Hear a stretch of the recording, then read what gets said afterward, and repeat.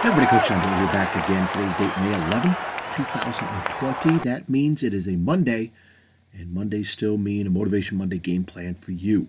Hopefully this week finds you well. Hopefully today finds you well, or whenever you listen to this. Always wishing the best for you. This, again, comes from John Maxwell. Really on a John Maxwell kick, since I'm reading other things too, but I really want to share this one with you. This is the all or nothing myth. What are the prospects for you getting to the top of your organization, of someday becoming the leader? The reality for most people is that they will never be the CEO. Does that mean they should just give up leading altogether? That's what some people do. They look at an organization, recognize they will not be able to make it to the top, and give up. Their attitude is, if I can't be the captain of the team, then I'll take my ball and go home. Others enter the process of leadership but then become frustrated by their position in an organization. Why? Because they define success as being on top. As a result, they believe that if they are not on top, they are not successful. If that frustration lasts long enough, they become disillusioned, bitter, and cynical. If it gets to that point, instead of being a help to themselves and their organization, they become a hindrance. But what good can people do if they sit on the sidelines? You do not need to be the top dog to make a difference. Leadership is not meant to be an all-or-nothing proposition. If being someplace other than the top has caused you great frustration, please do not throw in the towel. Why? Because you can make an impact from wherever you are in an organization.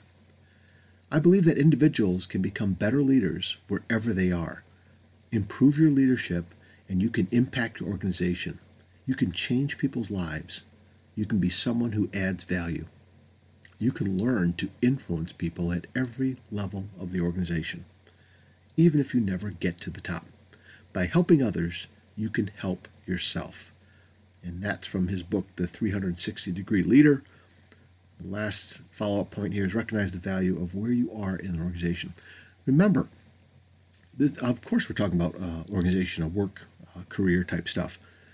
But you want to lead yourself, right? I've been doing a lot of looking at John Wooden, Coach John Wooden. We had a leadership blog assignment last week for my students, and I got up this morning and graded some of those, and it really kind of changed my tune. It really kind of, I woke up this morning, Monday, right? Should have had this podcast done before.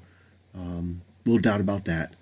But then just thinking about, I saw a flash of news, something on Twitter, just reminding us every day we wake up, right? Reminding us about our situation around the world and things not normal. There's a new normal, right? There's new ways. We celebrated Mother's Day yesterday here in the U.S. I was on a Zoom call with my mom and my dad and my sister and her family. Went over, saw my mother-in-law from a distance and visited with her. And of course, we had a great time with our two kids celebrating their mom, my wife. And but it's definitely different. But it was still enjoyable. And so I woke up in a little fog today. But again, my students help remind me of some important factors to put into play right now in our lives. Okay, and John Wooden recognizes the fact that we can't compare ourselves to others. Right? That's one of the faultiest things that humans do. It gets in the way of us producing great work, great relationships, right? It gets in the way of us helping ourselves. The Man in the Mirror, Michael Jackson's song I reference all the time. Our only competition is ourselves.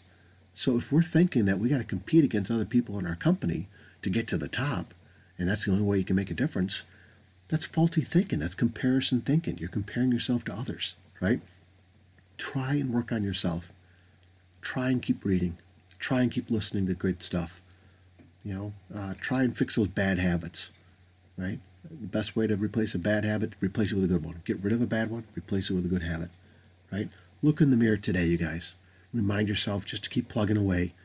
Don't give up. There's so many good things. You do help other people, even if you think it's so small. You are a difference maker. You do not have to be number one in the polls. You don't have to be number one in your company or wherever you work. Be number one in your own life.